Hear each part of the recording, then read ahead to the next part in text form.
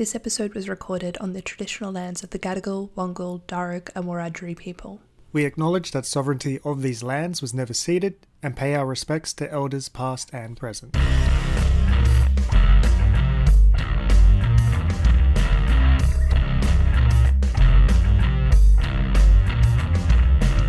Hello and welcome to Trope Watchers, your show about pop culture and why it matters. I'm Scott. And I'm Mia, and we're culture scholars who think that if you can't see how video games have broader cultural implications, you just need to get good. We are joined today by special guest Nissa Harkness. Nissa is a PhD student with Macquarie University. Nissa, tell us what you do. My thesis topic is on disability in gaming. This is more the cultural aspects of disability, how it's viewed in society, things like that. In particular, I'm looking at how non-normative bodies in games let us think through wider concepts of disability and how these non-normative bodies can also bring about different forms of gameplay and perhaps even enhance video game practices. So in today's episode, we're going to be looking at the current culture in particular parts of gaming culture that has the attitude of a higher difficulty in a game makes it a better game. So you see a lot of gamer comments on Steam or game reviews for games like Cuphead or Super Meat Boy saying things like, yes, games should be difficult. This is a real game. There's also a bunch of YouTube videos and think pieces out there about how we need to stop making such easy games and make games harder. So let's start with what that means. When I look at difficult games or games that are generally seen as difficult, I tend to like to look at the individual aspects of the game. So for example, if I was to say I like a difficult game like Cuphead, and I want more games like Cuphead, then maybe I want games that require skill, really precise timing, learning boss movesets, and it'll take a lot of practice to get perfect. If I say I want more difficult games like Dark Souls, then I might say I want really lore-heavy RPGs that require stamina management and a lot of patience in combat. Or if I say I like games like Darkest Dungeon and want more difficult games like Darkest Dungeon, then maybe I actually want games that integrate the challenging aspects with the gameplay mechanics in really seamless ways. But what you often see is a lot of people making a kind of blanket statement that is, I just want games to be more difficult. And when I hear that, I'm just like, I want more AAA titles that are difficult enough so that I can beat them, but anyone who is a little bit less skilled at the game than me can't, so majority of players. So today we're going to be talking specifically about the idea of accessibility in gaming and what accessibility means. When gamers describe games as too accessible, they often mean that the game eases the player into the game. So that might be by having a really easy early level or a few easy early levels that kind of ease you in, or it has a tutorial that's like a safe space for you to learn the mechanics, or maybe they don't punish mistakes too harshly, or they let you save really frequently so you can always go back if you mess up. Or maybe they just let you choose a difficulty level. So a lot of games will have like an easy mode, a normal mode, a difficult mode, like a boss mode or titan mode.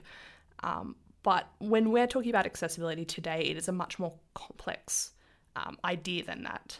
So Nis, did you want to talk a little bit about what accessibility in gaming means to you? So when I think of accessibility, I think of this tweet that came from Jennifer Sherl, sorry if I get your name wrong, a game lead designer.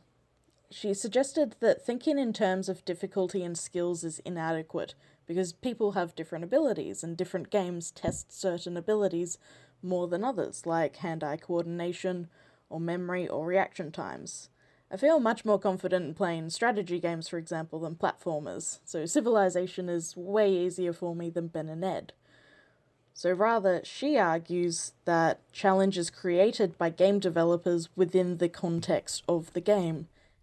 Yeah, so that's interesting. I was kind of wondering what your guys' relationship with difficulty in games are. Like, how do you feel about difficulty in certain games? How do you approach it? Do you like it in some instances, but less so in others? Alright, so most games I play actually have optional difficulty levels. So half of the fun is seeing what difficulty I start at and where I go. So for example, I got Democracy 3 on sale recently and I'm trying to figure out what difficulty is right for me. So 50% was insanely easy, and I feel not very democratic when I'm getting 98% of the vote every election. So that's not really fun. So I like just incremental sort of pushing it up, pushing what I can see, but also I sort of make my own challenges. Yeah. I think with myself, a lot of the games I like are generally known as very difficult games, but it's not the difficulty that I like in it. So if I play other games, I almost always play on normal mode. Like whatever kind of the one up from easy mode is my standard, because I just want to kind of get in there and play. The only exception I would make for that is if I'm replaying a game, like I just started replaying God of War recently because I liked playing it, and I was like, what the hell, I'll go up to Titan mode because there's a trophy I can earn if I beat the game on Titan mode. Or if the game is just too easy, like you were saying, like if there's a game where clearly they just haven't really done it right, because usually I am at that normal level for me to have fun and kind of relax with the game. But then there are other games that I really like we'll speak a lot about Dark Souls and Bloodborne today. I love Bloodborne. I just started playing Nioh, which doesn't have different levels. Cuphead, which we'll speak about today, it doesn't have levels that you play, but when you fight the bosses, and it is mostly bosses in the game, there are a couple of kind of run and gun levels, but it's mostly bosses. There is the standard, and then there's like a easier version of the boss, but to actually progress in the game, you need to have done it on the standard level. So you've got like the normal, reasonably difficult level. I'm not very far in, and it's already a little bit challenging for me, so certainly later on I'm going to struggle, but you can always kind of practice on the easier version before you get up to the real one, but you need to do the real one to progress. So it's not the difficulty that I like, and to be honest, if some of that difficulty was scaled back in some of these games, potentially I would even like it more because I wouldn't be quite as stressed when I was playing them. But a lot of the games that have certain kinds of combat systems and stuff that I really enjoy are often the types of games that also are quite difficult, and it does make sense for those two things to be linked depending on the mechanics you're looking at. So I don't know where that makes me stand. I would say don't love difficulty, but difficulty is often something that's kind of packaged with the things I do like. You're a Crash Bandicoot fan, aren't you? I love Crash Bandicoot. So those recent remakes or remasters, I can't remember what they were, they're quite notoriously difficult, and people realizing that this year was quite amusing. Yeah. Well, I mean, they were slightly more difficult than they were when you first did it, but it wasn't a big leap. Basically, they just kind of smoothed the edges of the hitboxes, I guess. So, like, if you jump for something, previously, if you jumped in a particular way, you would have made it, whereas now you don't. But it's such a tiny margin that actually affects it, at least in my experience, that I'm like, no, they were kind of tricky before. Like, there were always, when you get to the higher levels of Crash Bandicoot, there are levels that are kind of difficult. It's just that now some of the jumps you got to be a bit more precise with than you did before. I think it's just because if you think about how like a character would have been designed like 15 years ago, they would have been much more boxy. And now those corners have been rounded off, and those corners are what would have made you like actually make that jump in the past. You can't hang over the edge. Like there's no clipping and stuff. Yeah. Like iron that out. And I really need to get my hands on that game. For me though, I've kind of swung back and forth on difficulty as a thing that I enjoy in video games. Like back when I was doing my undergrad studies at Macquarie, yay, connections. I wrote a lot of essays about video games, and I used those essays as motivation to beat those video games on the hardest difficulty because I'm insane. So this is when, I can't remember if it was Call of Duty Modern Warfare 1 or 2. I think it was 2. Yeah, it was 2. I was writing about, representations of race and terrorism and stuff. So naturally I decide I'm going to write about Modern Warfare 2. I'm going to do it on veteran difficulty to motivate myself to get all the last achievements that I need in that game. And that was fucking hard. That was fucking hard as hell. That stands as my greatest achievement in terms of difficulty in beating a game. But what I did was I was stuck at this point and I had to go to uni for class. So I left my console on for 48 hours because I could not stand to redo the previous part of the level because there was no save points at this point. I had gotten a checkpoint, but those checkpoints don't carry over if you turn the game off. Like, you have to start at the start of the level again. So Xbox 360 was on for hours, and I did beat it finally. But that was my peak, and I don't think I really care to do that anymore in video games. Like, I don't think I would. I don't really bother with hard mode in most games now. And in some instances, if games are very reliant on story, and that's why I'm playing it, like I just want a great, in-depth, engaging story, I actually sometimes play on easy just to, get more of that rather than get stuck, So it's kind of the same reason why I don't really play any of the Soulsborne games, because they are notoriously challenging, and sometimes the only time I have for games is very limited, us doing what we do. So I would rather play something that's not going to aggravate me to no end and frustrate me to shit. So I'm a bit of a wimp in that respect now. My adolescent self would probably despise me, but we all age and mellow, right? The other thing I really like is Paradox Interactive games. They're kind of my vice. Like one of my favorite games of all time is Crusader Kings 2, which, if I had to describe it, basically gamifies Game of Thrones, the political intrigue and the factions and all that. That it's basically a game of that with all the complexity and amusing mechanics as you can probably imagine. And there is a fantastic Game of Thrones mod for it as well, which literally turns that into being true. The thing about those games and a lot of Paradox games like Hearts of Iron, Victoria, Europa Universalis, and Stellaris is that they have a ridiculous amount of systems and mechanics to track in the game, and they're usually tied up with a lot of historically accurate jargon, and not so much in the case of Stellaris, which is about Star Trek type frontier exploration in space. But not so historically accurate. But like Crusader Kings 2 is ridiculously historically accurate with a lot of the laws that you need to change and a lot of the secession laws and the ways in which those are termed. So you need to have some sort of grounding in that kind of history to understand what the fuck is going on. But that just makes it satisfying when 20 hours in, and they have terrible tutorials too. They're just like text boxes that you read that make no sense. There's no sort of visual application of these mechanics to teach you how they work. You need to basically figure it out for yourself. So I love those games. They're quite difficult. A lot of people give up, but I kind of get a satisfaction from that. And there's also Iron Man mode, which kind of gets rid of save scumming, which, I mean, if we're talking about terms like casual, which gets sort of denigrated within gaming culture and gaming social circles these days. But the other thing is like save scumming, where you can like reload a save to fix something that's gone horribly, horribly wrong in these kind of games. But Iron Man mode gets rid of that. So it automatically saves as you go and it replaces the save. So you can't reload in any sense. And the only way to get achievements in those kind of games is to play in Iron Man mode. So it can be quite brutal sometimes. But again, it can also be satisfying. So I can understand the appeal of difficulty in some instances. But I mean, and another game I do play is XCOM 2, which is quite difficult and has real consequences if you fuck up in the game. You can lose characters forever. It's got permadeath, just like in Darkest Dungeon. But I do save scum in that because I like to test the different approaches to particular combat scenarios to see how it plays out. So I kind of swing on both fences there. It's also because it doesn't block me off from my Chivos with Iron Man mode in that game. Yay, XCOM 2.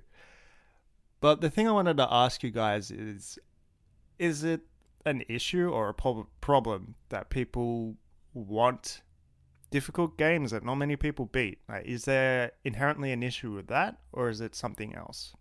I don't think it's exactly a problem that there's games available that some people can play, some people can't, because that's life. But so there's some story modes that I'm really curious about in games like Dark Souls, which I know I definitely cannot play. But I'm also curious about ideas of possible cheating and fear of missing out. So in World of Warcraft, for example, they created a group finder called Looking for Raid, and it's supposed to be just this casual look around at the raid and the story that it offers and narrowing down the sorts of mechanics and difficulty that you see in the other levels. It's supposed to just be literally the story mode version. And some people take it quite a bit too seriously. But also, I was just thinking about, on the weekend, I was talking to a friend and he was trying to convince me to play GTA 5, and he said something interesting, that you can actually skip the gameplay event when you lose too many times at it. And that just got my attention, because normally it's you skip the narrative to get to the gameplay mode. There are other games that do similar kind of things. Like, if I bring up God of War again, if you lose a few times, it then comes up being like, do you want to switch to easy mode? Which can be like a real like stab in the gut. You're like, Except the problem is, what it's designed to do is, like, let's say you're going up against a boss, or you're going up against a level where there's a lot of different enemies, and you keep dying there, and then it goes to easy mode. Yeah, like that's a great thing. If someone has put the game at too high of a level, because you can't change it through the settings, so if someone has put it too high for their skill level, perfect. Like, you've got the option to go down, and once you go down, that's where you stay. Like, you're on easy mode for the rest of the game. My problem is, I fall off things all the time when I'm playing games. Like, honestly, if you were to, like, see in any game, like Dark Souls 2 is a great example. Most of my deaths are not from the enemies. It's from me falling off freaking, like, bridges and stuff when I'm trying to get to places. Because, so I'm not good at that. So constantly it would come up then, and if I change the mode to easy, that doesn't help that at all.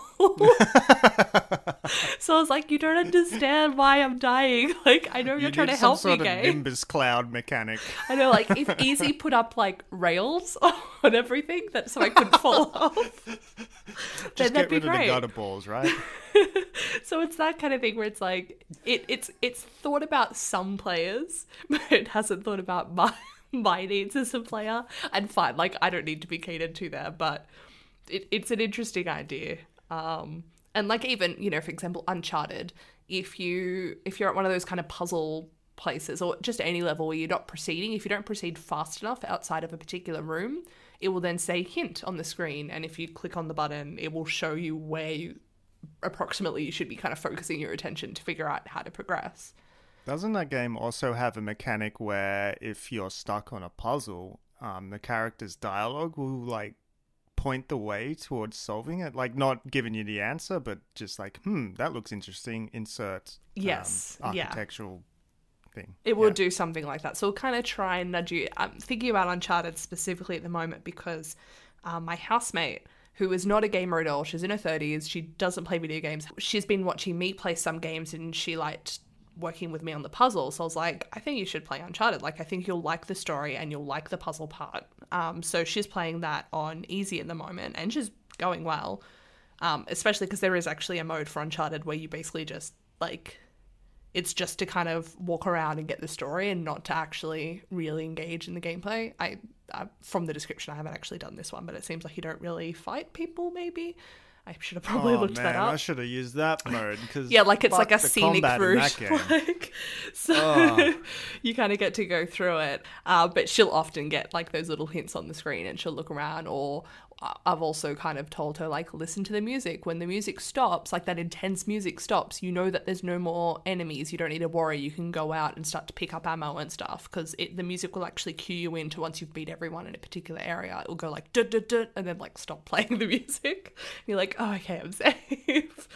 So that's perfect for her. Like, little things where she's probably not as tuned into the things that we're just used to from gaming.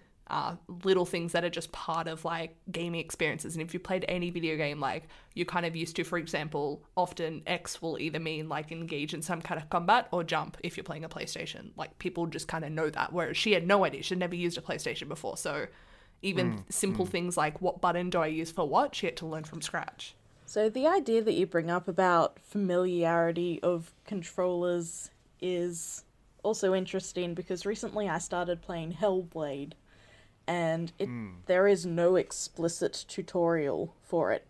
It doesn't say, this button for combat, this button for interact, this button for whatever. And they're actually all normal controls that I've recognized because I had to go into the menu to see what the controls were. But those controls are in games like Skyrim, like press F to interact.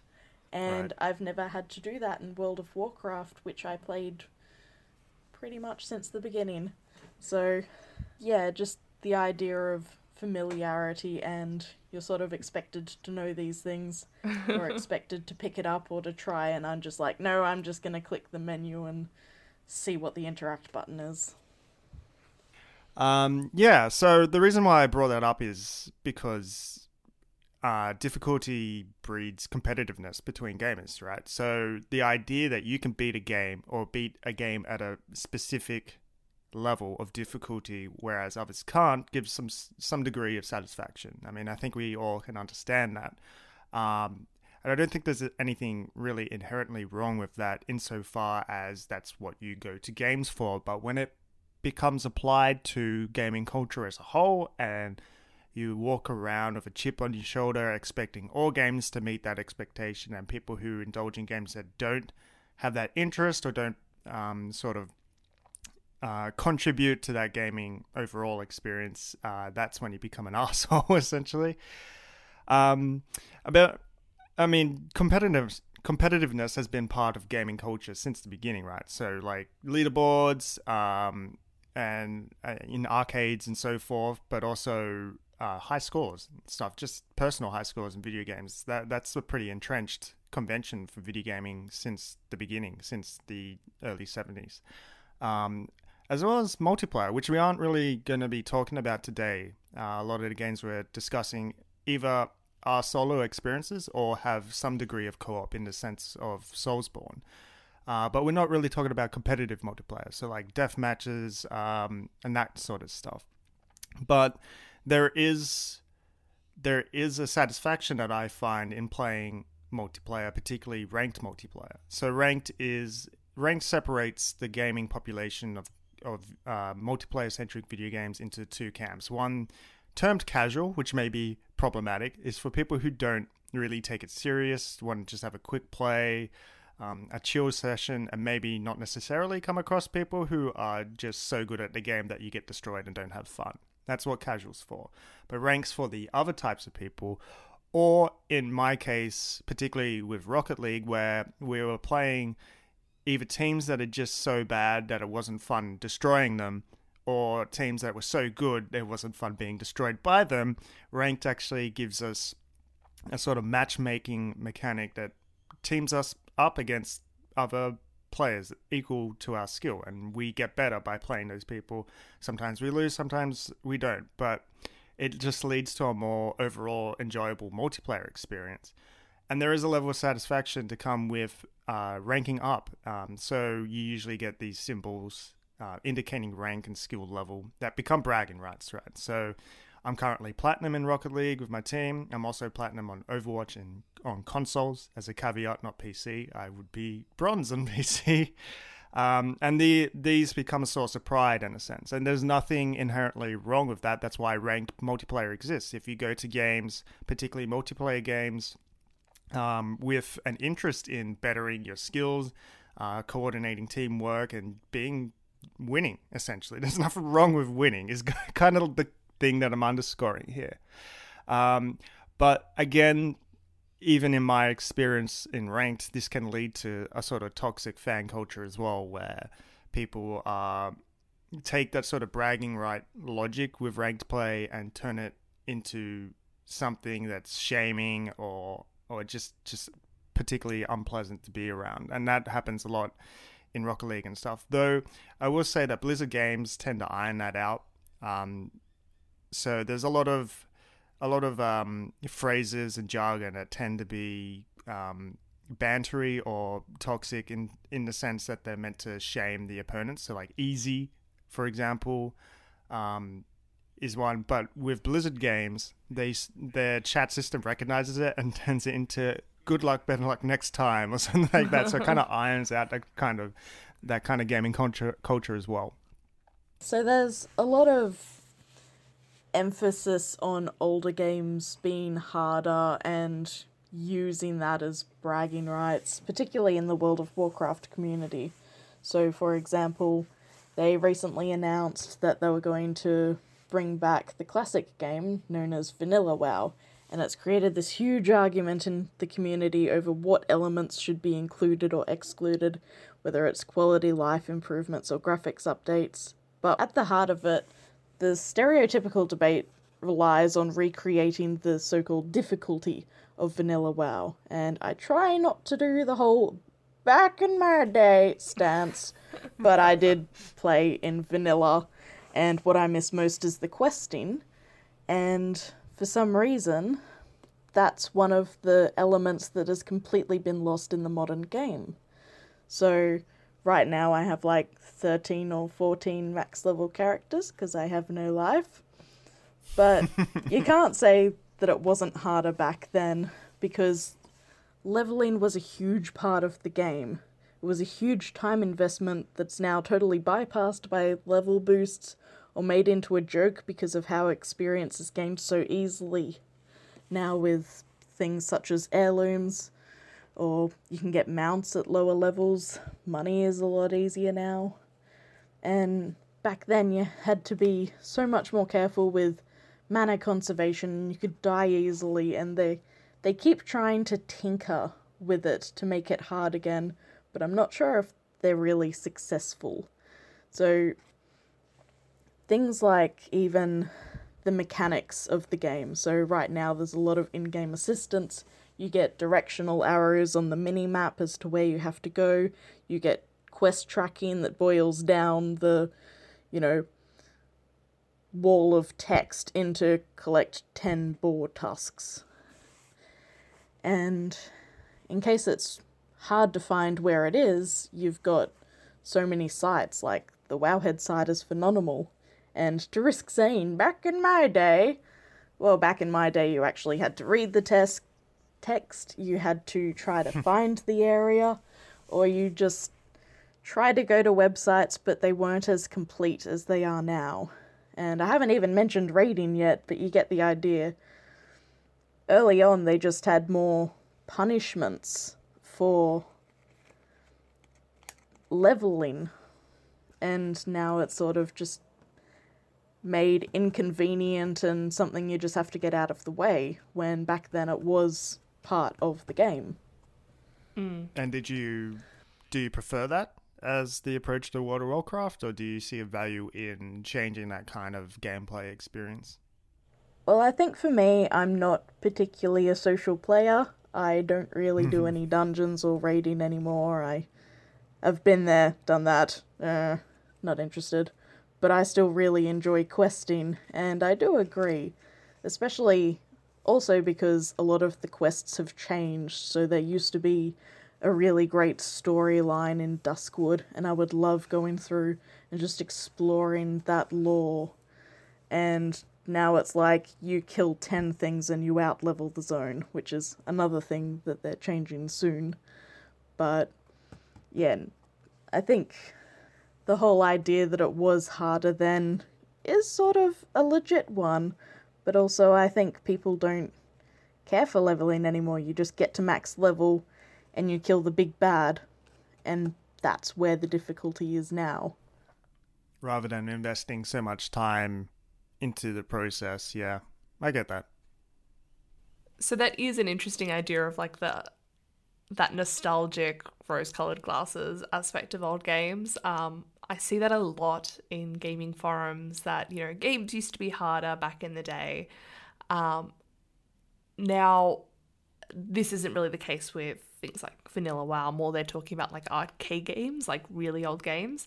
But a lot of the things that made those games hard, not all of it, but, a decent part of what made those games hard is stuff like the fact that you couldn't save your progress and you had limited lives. And that was a practical measure because at that time you went to an arcade to game. These are public spaces. You didn't have a computer at home that you could game on, or very few people did. So you went to this public space where you would sit and play something in a single sitting. So, and you also had much smaller memory in these machines than you do today, like ridiculously smaller. So you really were limited in how much could actually be saved and stored in the long term. Basically, it was going to be a number, like a high score. So there were practical reasons for why these games are so difficult. So you see the same kind of games generally mentioned, things like Battletoads and Mega Man and Contra and Super Mario Brothers, The Lost Levels, and Berserk, which I wanted to bring up specifically because this one, I shouldn't laugh, it famously had a teenager die of a heart attack just after he achieved a high score in that game. That was like a big thing at the time. He played this quite difficult game and then a few moments later died of a heart attack. Blaze of Glory. I'm sorry, I want to go like that. Yeah, so wedded gaming legend is like, I mean, I don't know if it was actually related, like the stress on his heart. I'm sure there were other factors there, but obviously that's how it was kind of remembered as this thing. Yeah, I mean, it's true that old games are typically harder, but also, I mean, I never really finished games as a kid, but that's because I was shitter as a gamer as a kid as well. So there's kind of like a trade there. But the other thing I wanted to sort of highlight here is that a lot of old games were hard because they were fucking shit. This is at a time where games development was less refined. It had less of a legacy of refinement in terms of mechanics and stuff. And as you mentioned, the technological limits as well. And that plays a part in how difficult these games were. So the kind of rose-colored nostalgia for a lot of these games kind of ignores that.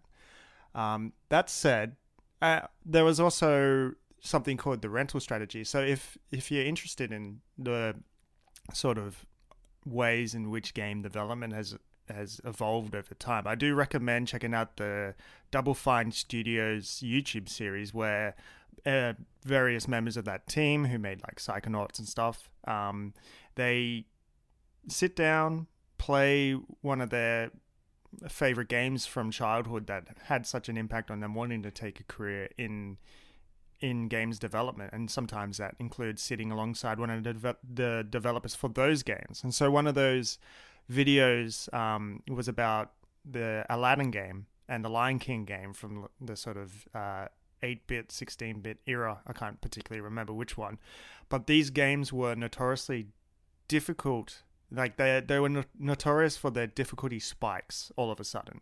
So you do the first two levels, they're relatively breezy, and then like the third or fourth level would be insanely difficult.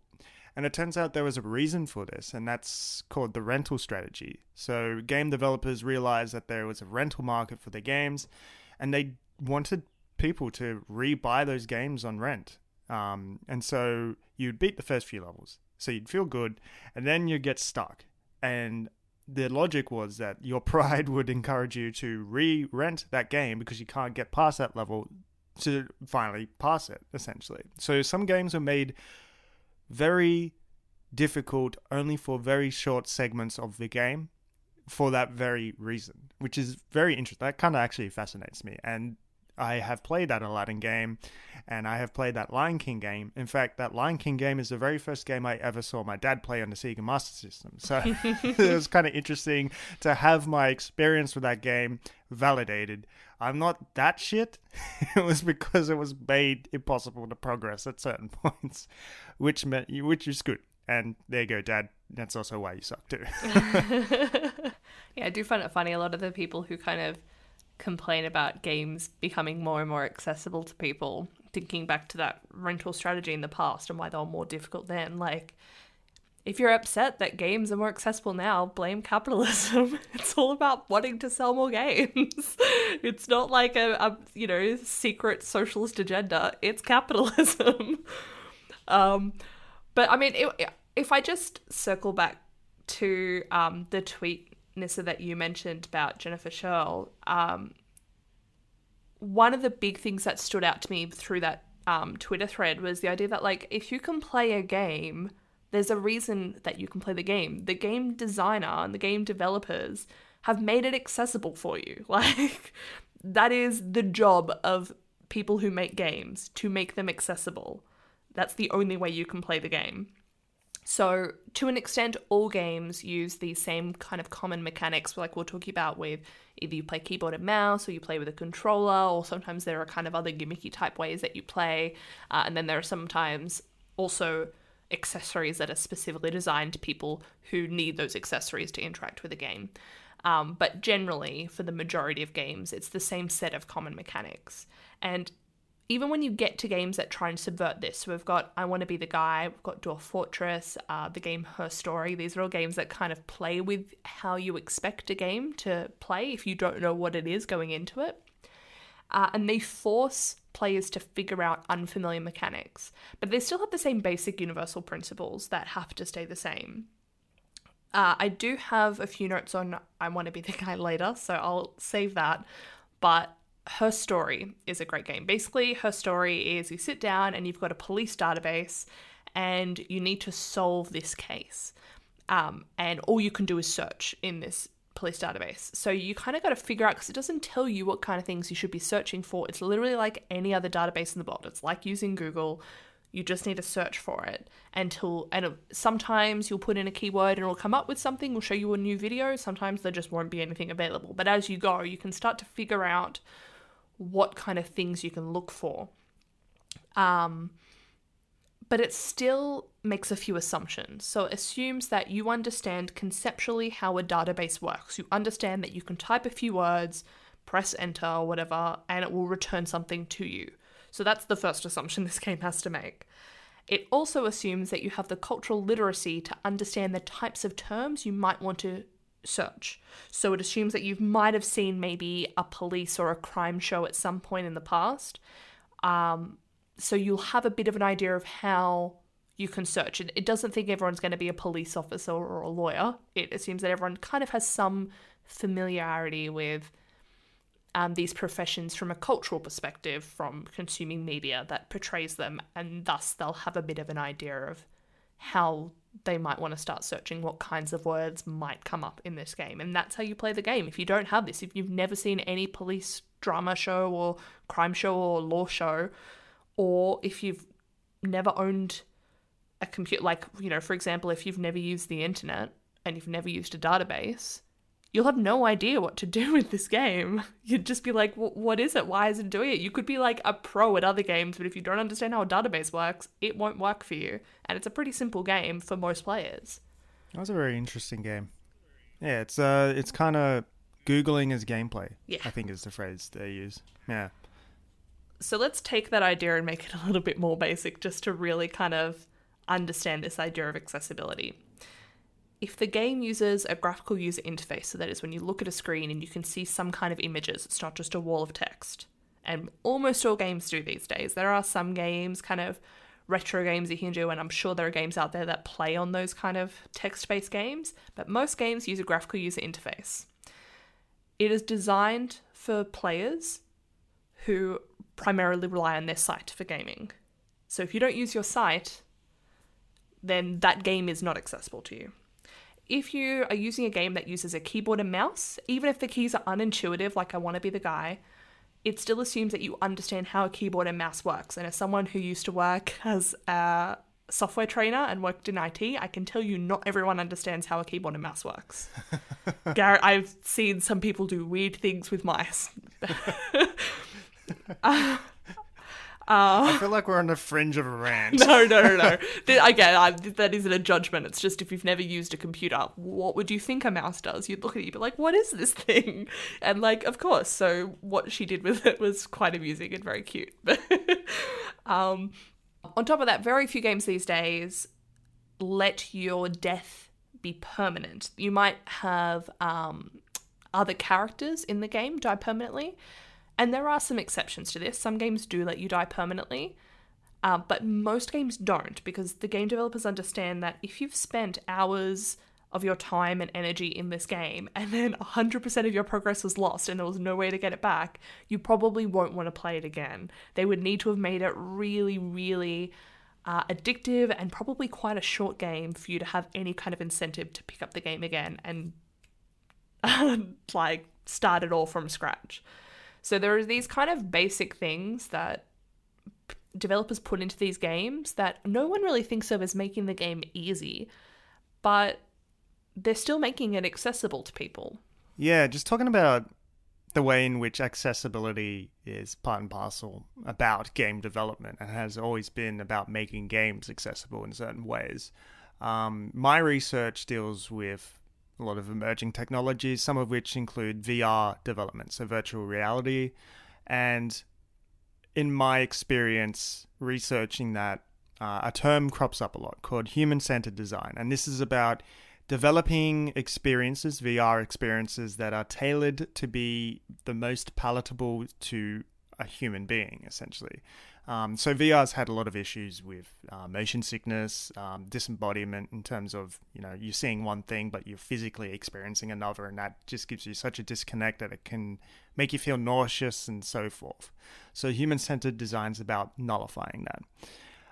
But this presumes that the user interfacing with VR is normatively able-bodied. Like that is an assumption that's built into these design choices, these gameplay, not necessarily gameplay, not just VR development in general. That is what's presumed when they're developing the basis for software and interface creation, which means that necessarily, you mentioned how video games, if you have issues with your site, video games aren't for you, essentially. And that's kind of the same deal with VR in terms of, in many respects, not just blindness, but also all the other senses as well, and all the other different ways in which they interact to create simulated experiences of space and events. So really thinking about that and critically engaging with those kind of assumptions is key for discussing accessibility. The fact that you bring up VR is interesting because I have a huge problem with first-person games and nausea. So there are games like Among the Sleep, which is so fantastic on so many levels, but it's hard for me to even watch a Let's Play of it, let alone play it, because of that nausea. And VR, I've tried a few times, and I've tried with different devices, and it just keeps happening. Yeah, it's interesting that you mention nausea and stuff being experienced in first-person games for you personally, because I had a very weird experience with a game, I think it was earlier this year, The Witness, which is just a first-person puzzle game. But it gave me motion sickness, and it gave me a migraine, which is something that I don't normally experience with video games. I've been video gaming since I was 4 years old. I'm so used to it now that I've never really had any issues in that respect. But this particular game in 2017, like 20 years legacy of playing like first-person shooters and stuff, for some reason that game made me feel deeply nauseous. And I'm not entirely sure what it was about that game. It is a thing that I've noticed mentioned a lot online, so it's not just me. But when I was playing it, it gave me a migraine. I think it's something to do with the motion blurring and stuff. But it made my partner, Nicole, bedridden, who unfortunately does not have that legacy of gaming, so obviously it hit her worse in that respect. But also, one of my friends, who is also a pretty avid video gamer, he's a streamer on Twitch as well, he mentioned that the game also made him motion sick. So there's something about the design of The Witness that triggered something in both of us that wasn't triggered in any of the sort of fast-paced, Twitch-reliant reflex shooters like Lawbreakers more recently and that kind of stuff. Like, I've played a lot of those kind of games, and for some reason those fast-paced shooters never really triggered that in me, but The Witness did. It's very unfortunate. It's a good game. So as we move on, I might encourage our listeners to keep a few things in mind in terms of accessibility. So there are multiple different ways, multiple different factors that developers can take into account when they're making a game accessible to you.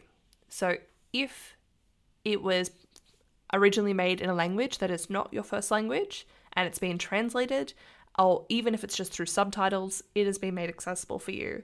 If the game is available on multiple platforms, you don't need a specific console or equipment to play it. If the price is affordable, if you can use third-party hardware or software, if you've got a disability such as a joystick or a Switch, if the game doesn't use jargon you're unfamiliar with, such as highly scientific concepts or legal jargon, without explaining it or easing you into that kind of jargon, if the game gives you an option of avoiding content that you might be uncomfortable seeing, such as graphic sex scenes or rape, if the game gives you the option of customizing your characters or gives you a diverse range of characters that you can identify, if the game lets you choose a weapon or a playstyle that works best for you, such as being able to make use of ranged weapons or sorcery or a shield, if the game lets you adjust the brightness of the display so that if you have a cheaper display or if your eyesight isn't adjusted to particular types of lighting, you can still see the game.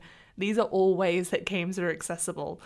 So as we move into this next point, that's just one thing I'd like people to keep in mind and think about, maybe the ways that games that really don't seem very seem to have been made accessible at all actually are still accessible in many different ways. And there has been a lot of thought into how you specifically will be able to play this game that some other people aren't able to play. So let's jump into the game that I think is kind of most commonly thought about, when these days at least, when people say like difficult games, is the game Dark Souls. Dark Souls by From Software, very famous for being a difficult franchise. And over the years, a kind of trend has begun of describing just generically difficult games as, quote, like Dark Souls, or like Dark Souls, but this, or like a Souls game, but this. So these games essentially are dealing in the social currency of player pride and feeling superior in a particular way.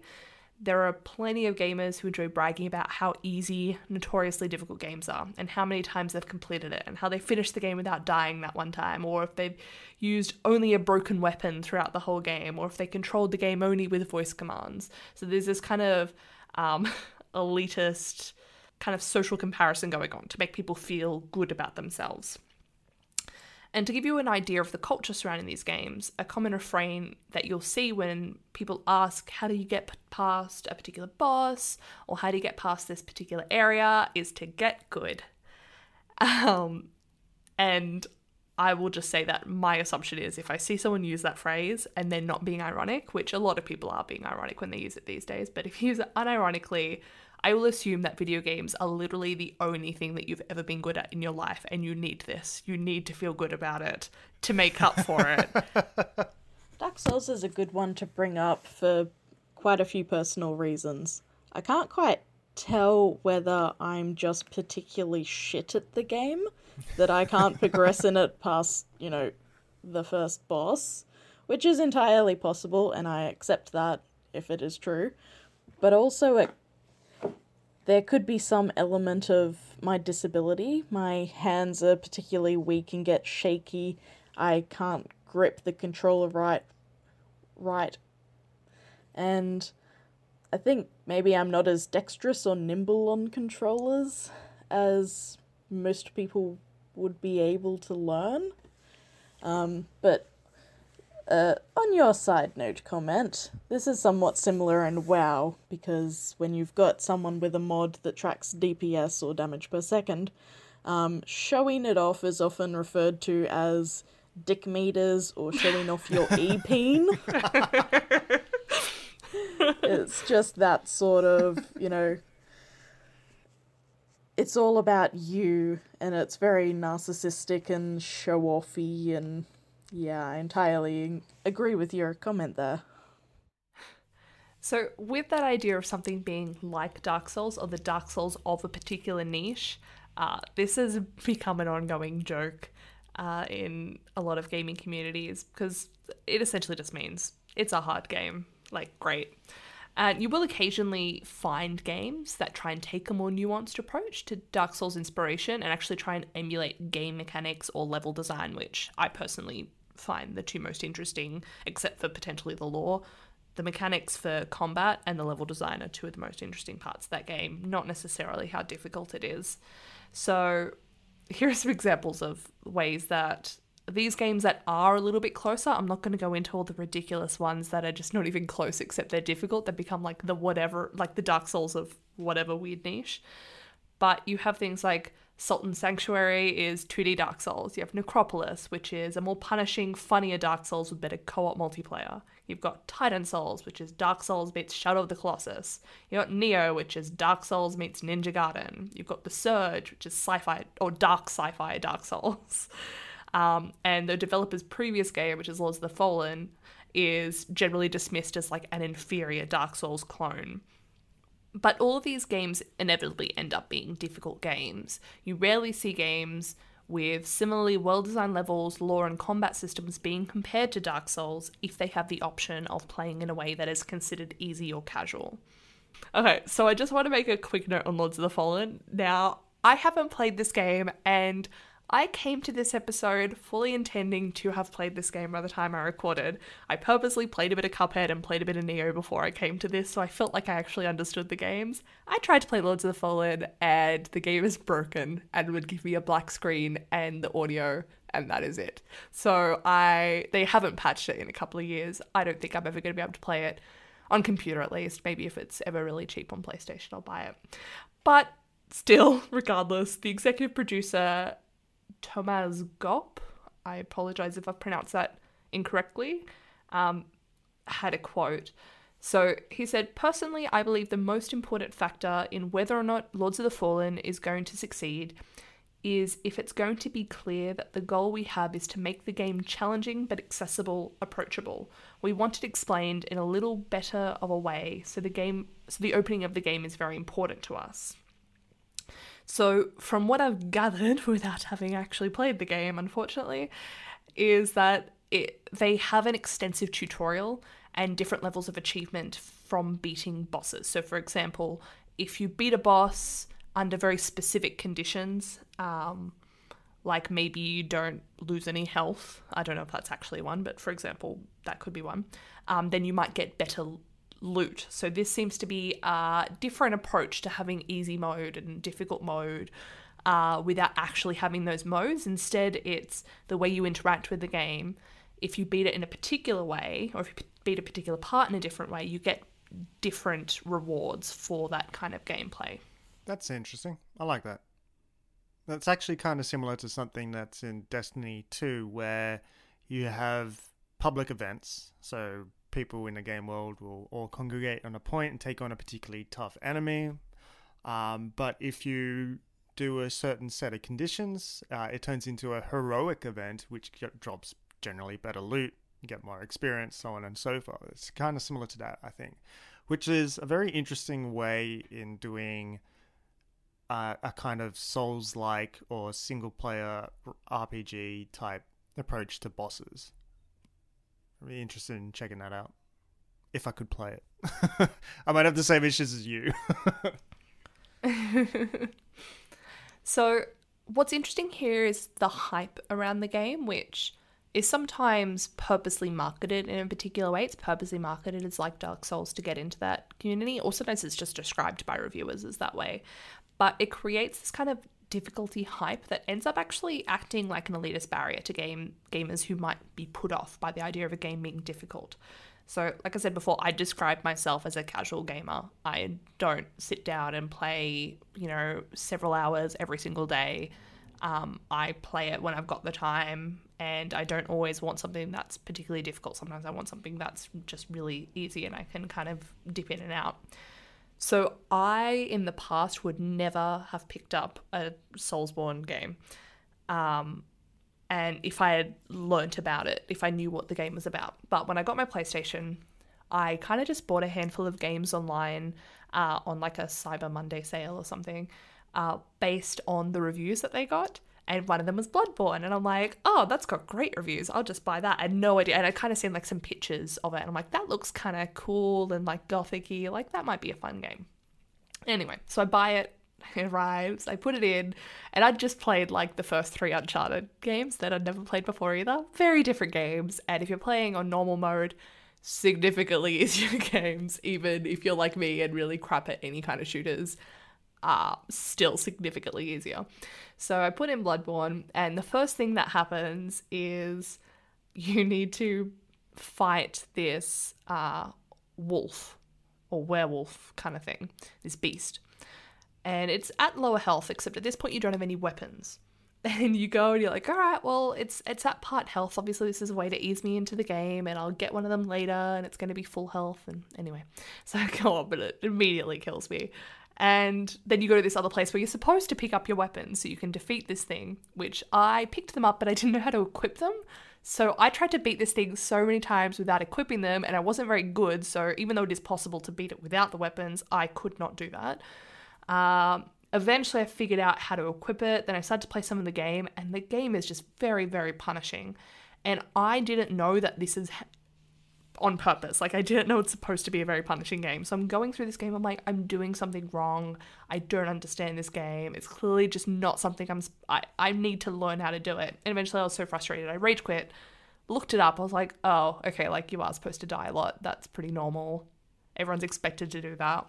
And then eventually, months later, when someone finally convinced me to pick it up again, I really enjoyed it. And that's like been my gateway into getting these other games. But if someone had just described to me, this is a really punishing game, you'll die over and over again, it's really, really hard, but didn't stop to be like, but that's normal, you are supposed to die, like, that's fine, it'll teach you lessons every time, and you'll get a little bit better every time. If I'd just heard the first part, which is often what people talk about, I would never pick up those games at all. I'd still be like, nope, not for me, not interested, never gonna do it. So when you tell, quote, casual gamers that a game's really hard without explaining all these other aspects and that failure is necessary, you're deterring them from picking it up. And I don't understand why anyone who is a gamer would feel good about someone not even trying a game because they feel like it's going to be too difficult. Why would you not want someone at least to give it a shot and to give more money to that developer that you love and that publisher that is publishing the games that you love and incentivize them to keep making those kind of games? So there's been a bit of an issue in game studies about how to classify or put in a typology of what is casual and what is hardcore.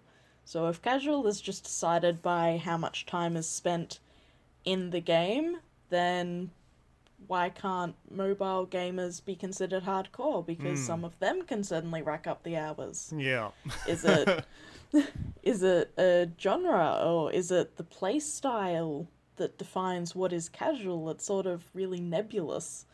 But then again, returning to World of Warcraft, it's often suggested that the audience itself has changed. So at the start, back in the day when it was hard, many of the players were teens with lots of time on their hands, but now the audience is made up of 30-somethings with jobs and kids and cats to look after. And so the game has perhaps changed to reflect this. Battlegrounds were made shorter with easier, clearer objectives.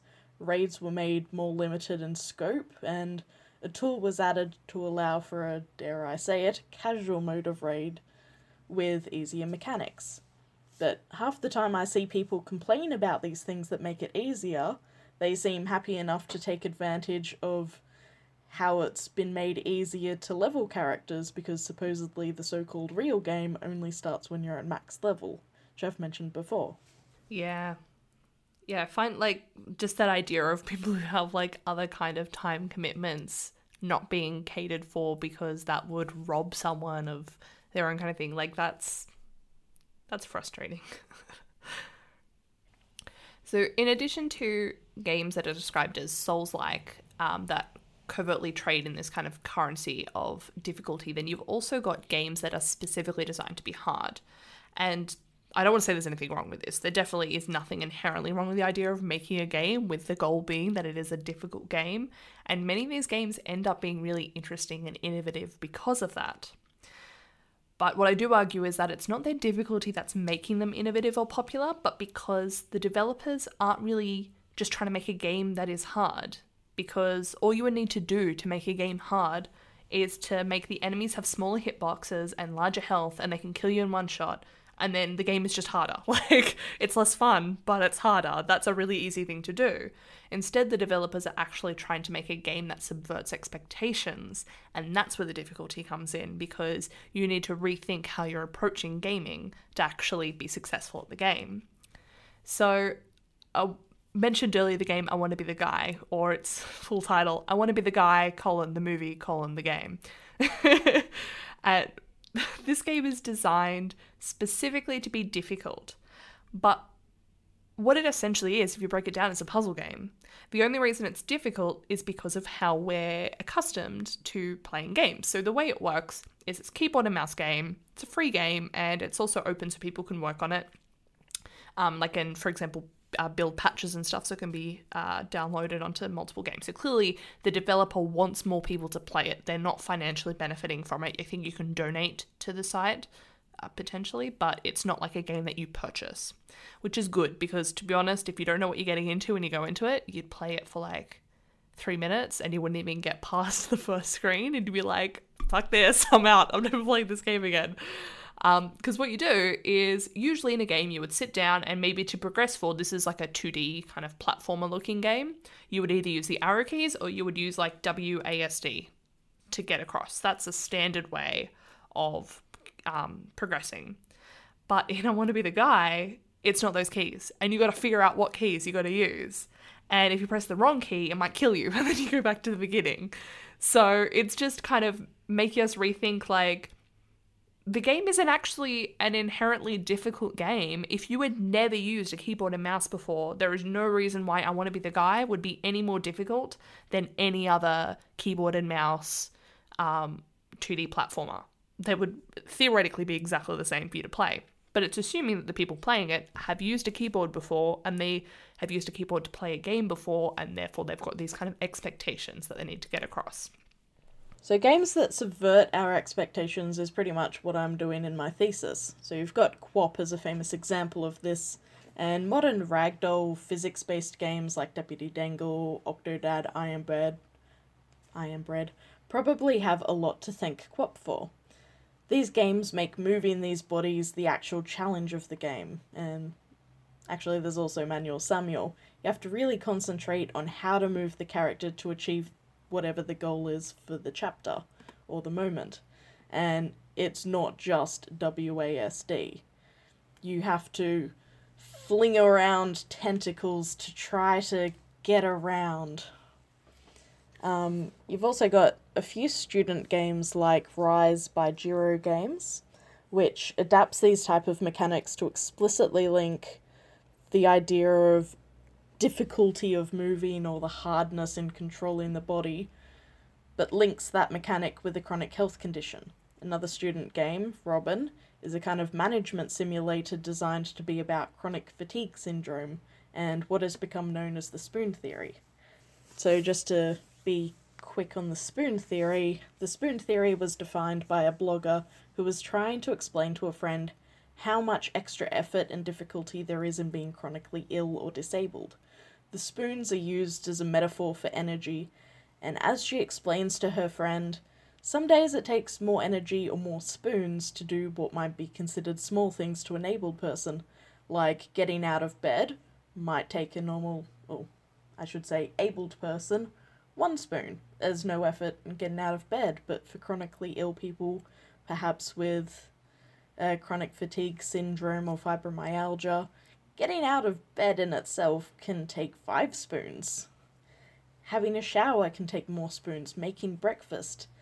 And you only have a certain limited number of spoons per day, and you have to really think and strategize how you're going to work your day around how many spoons you have.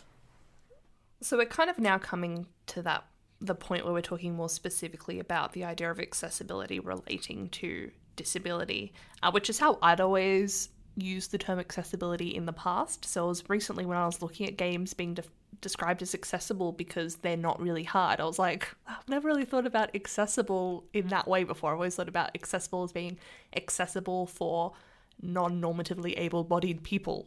So that was an interesting one for me. But I do want to quickly bring up a video that I saw recently, totally by accident. I was not looking for research on this at all, but I found it, I'm like, perfect, which was titled Cuphead, the Fake Outrage. It's a YouTube video by YouTuber Shaun, Shaun. But just to summarize, the idea was that apparently people were outraged that this game Cuphead was being called ableist because it's too difficult. There was also a side thing about being called racist because it was heavily influenced by a lot of 30s cartoons, which were very overtly racist, but that's not the topic of today's thing. So apparently there was this whole thing that Cuphead was an ableist game because it was difficult. Now, from what we've gathered, no one actually said this, and to kind of see the history of how people got into their head that people were calling Cuphead ableist, watch the video by Sean, it details it really well. But I do want to address the idea because it's an interesting idea. Cuphead and other hard games, in my opinion, I would like to hear your thoughts as well, are not ableist, or they don't necessarily have to be ableist. They could actually have, ableist language and stuff in it, but they're not inherently ableist just because they're difficult. But we live in an ableist society, and that privileges particular types of gameplay that frequently require high-level motor skills and particular types of cognitive abilities, which means that particular people are able to play them quite, quote, easily, and other people have a lot of difficulty with them. So if you make the comparison to something like the idea of walking simulators are often, the phrase walking simulators is often used by gamers to deride particular games. So for example, a game like Firewatch, where you're walking around and interacting with people, and it's kind of a choice-based game. Quote, real gamers might describe that as a walking simulator to kind of talk it down, to be like, it's not a real game, it's just a walking simulator, you're just walking around doing nothing, there's no challenge in it. And when people describe things in this way, and that's the culture, it's essentially telling AAA publishers, like, don't invest in these games, even though technically much more people are able to play the games, are physically able to play these games, because they don't require, fast reflexes or the ability to use particular controllers to be able to play them. There's nothing wrong with preference. I much prefer games like hack and slash games over story-based games personally. Sometimes I like story-based games, but usually I prefer games that actually do require a little bit faster reflexes. But when there's this stigma attached to particular types of games, it is essentially dissuading sects of gamers from purchasing them, because they don't think of them as real games that are worthy of spending money of. And it also stops players of these games from being comfortable describing themselves as gamers. So maybe start with Nissa. What do you think of this idea of describing a game purely because it's difficult as an ableist game? I agree with your statement that it's not necessarily ableist, but society itself is ableist around it anyway. And I just wanted to add, Firewatch is awesome, and I really enjoyed it, and I don't care what anyone says. Yeah, so I would agree as well, and just point out that it's ableist insofar as basically anything in society is ableist, because there is that presumption of normative able-bodiedness at the heart of game design. And it really reminds me of this idea of the non-neutrality of technology. So technology is often cast as being neutral in any sort of social sense. So technology is not racist, technology is not sexist, so on and so forth, or ableist for that matter. And this ignores the fact that technology is invented within certain contexts that have these kind of assumptions, these sort of norms about who it is for, what it must achieve, so on and so forth. So if you think about image capturing and the kind of technologies that were invented as the first forms of that, these kind of technologies captured white bodies a hell of a lot better than darker complexions. And that was just because the technology was designed and there was this unconscious assumption that it was for white people, essentially. And so there's that idea of non-neutrality. It's not that the technology was specifically intended to be just for a particular racial group. It's just that it just happened to emerge that way because of the racist norms within that society, and that just did not get flagged as an issue until much later down the line. And it's very similar, or the same, with game development and as I mentioned, VR development earlier. The other thing I want to talk about is walking simulators as a term. It's very interesting. I too also adored Firewatch, but it is also, I understand why the term walking simulator exists, because there is very little problem solving in that game. Essentially, it's just progressing the story, which is fine as an experience. I enjoyed it tremendously. The thing about that term is I find that it is a genre tag that's becoming taken up by people who genuinely enjoy these games as not a derogatory thing anymore. So I think of a lot of figures writing reviews and features for IGN.com at the moment. I listen to a lot of their podcasts. So figures like Marty Sleever, Ryan McCaffrey, and Justin Davis, who I know enjoy Firewatch or Gone Home or any of these kind of games, they use the term walking simulator, even though they rate those games very highly. I mean, I think Ryan McCaffrey has Firewatch up as one of his favorite games of the year, whichever year it came out. So there might actually be a turn in the use of this term as just an insult of the game itself and the people who enjoy those kind of games. But then also, I encounter commentary on games like PUBG, PlayerUnknown's Battlegrounds, which is a massive success at the moment. It's taken the world by storm in terms of PvP gaming at the moment. And a lot of that game is described as just being a running simulator in that kind of same sort of, you're running from the zone that's creeping in on you. You don't encounter any enemies for ages until the zone really constricts people in one certain space, and that's kind of an insult to that kind of gameplay. So it's still kind of in the air in a sense, but I do think there is a turn happening in terms of that genre tag. Yeah, I actually saw online someone talking about how Sony doesn't have any good exclusive games, which we've discussed this off mic, but in terms of exclusive games only, I think Sony is leading the way. But basically his evidence was that Uncharted is a walking simulator. What? He doesn't even understand the term. What? You are only shooting in that game. That's why I hated the first one when I replayed it. And I think the reason was he was talking about the puzzles, and apparently anything which is puzzle-based as opposed to combat-based for your mechanics is a walking simulator, as opposed to, a real game where you kill people like a manly man.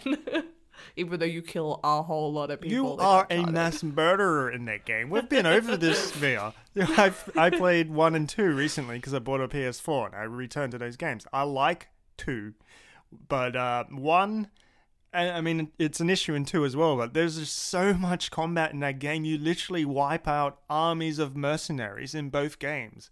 Nathan Drake is a monster. So how is that a fucking walking simulator? That guy's just an idiot. I don't know. I'm done. I'm out. Flips table. So there's a lot of things to think about in terms of accessibility meaning disability, because, what particular disability are you trying to account for? I mentioned I have issues with my hands, so Xbox, PS controllers are not my thing, but also I get nauseous in games that are first person, like Dead Island, Among the Sleep, and Hellblade again. And there are a range of accessibility options that are available in many AAA games, such as accounting for colour blindness. Recently, at a conference, I saw one person suggest that games shouldn't rely solely on colour to convey information because of this. Offering subtitles, sliders to adjust brightness, contrast, text size, font choice. They're also very much an accessible option when you consider things like dyslexia, and you've also got remappable keys. All of these things, though, account for different types of disabilities or people with chronic conditions. So you can't really make things accessible to everyone. Recently I saw that EA has been in the spotlight with Madden NFL 18, that they're adapting rumbles on the mechanics to be able to convey information that's otherwise solely visual. And I see this again when I consider going back to Hellblade, because Hellblade plays with your hearing sensors more than other games. You don't have a UI or an explicit tutorial or instructions. A big part of the game is Senua's psychosis. You're constantly hearing other people's voices in her head, voices that you don't know if you can trust them, but they can be helpful. Because of the limited visual perspective around the character, you can't see what's around you as much as, say, in World of Warcraft, if you zoom out really far, you can see everything. But your psychosis actually talks to you and says, they're behind you, and warning you in that audio manner rather than visual. But it takes some getting used to, because the voices can also lie and deceive you, and I haven't had them deceive me in a combat situation yet, but I'm curious about seeing whether that's actually a possibility. And you need to consider that all of these things can also be useful to people without disabilities. So say, for example, I don't tend to have my hand problems with keyboards and mice, but I use remapping to, say, put all of my damage buffs on one button. One thing I found interesting with my partner is that he's left-handed, and so he rearranges his main combat buttons on Warcraft completely different to me because of how his hand moves around the keyboard.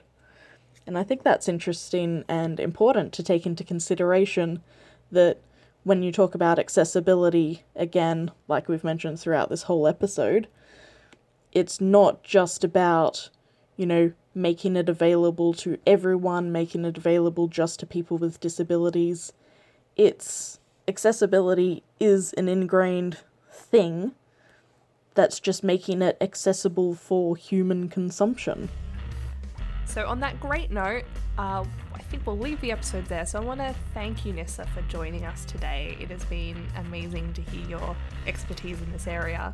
And you can find more of Nissa on both Twitter and academia.edu. I'm going to put both of those links in the episode description. All right, so if you enjoyed this episode, please rate us on iTunes. It helps others find our podcast. You can find this episode and all future episodes on iTunes and Stitcher.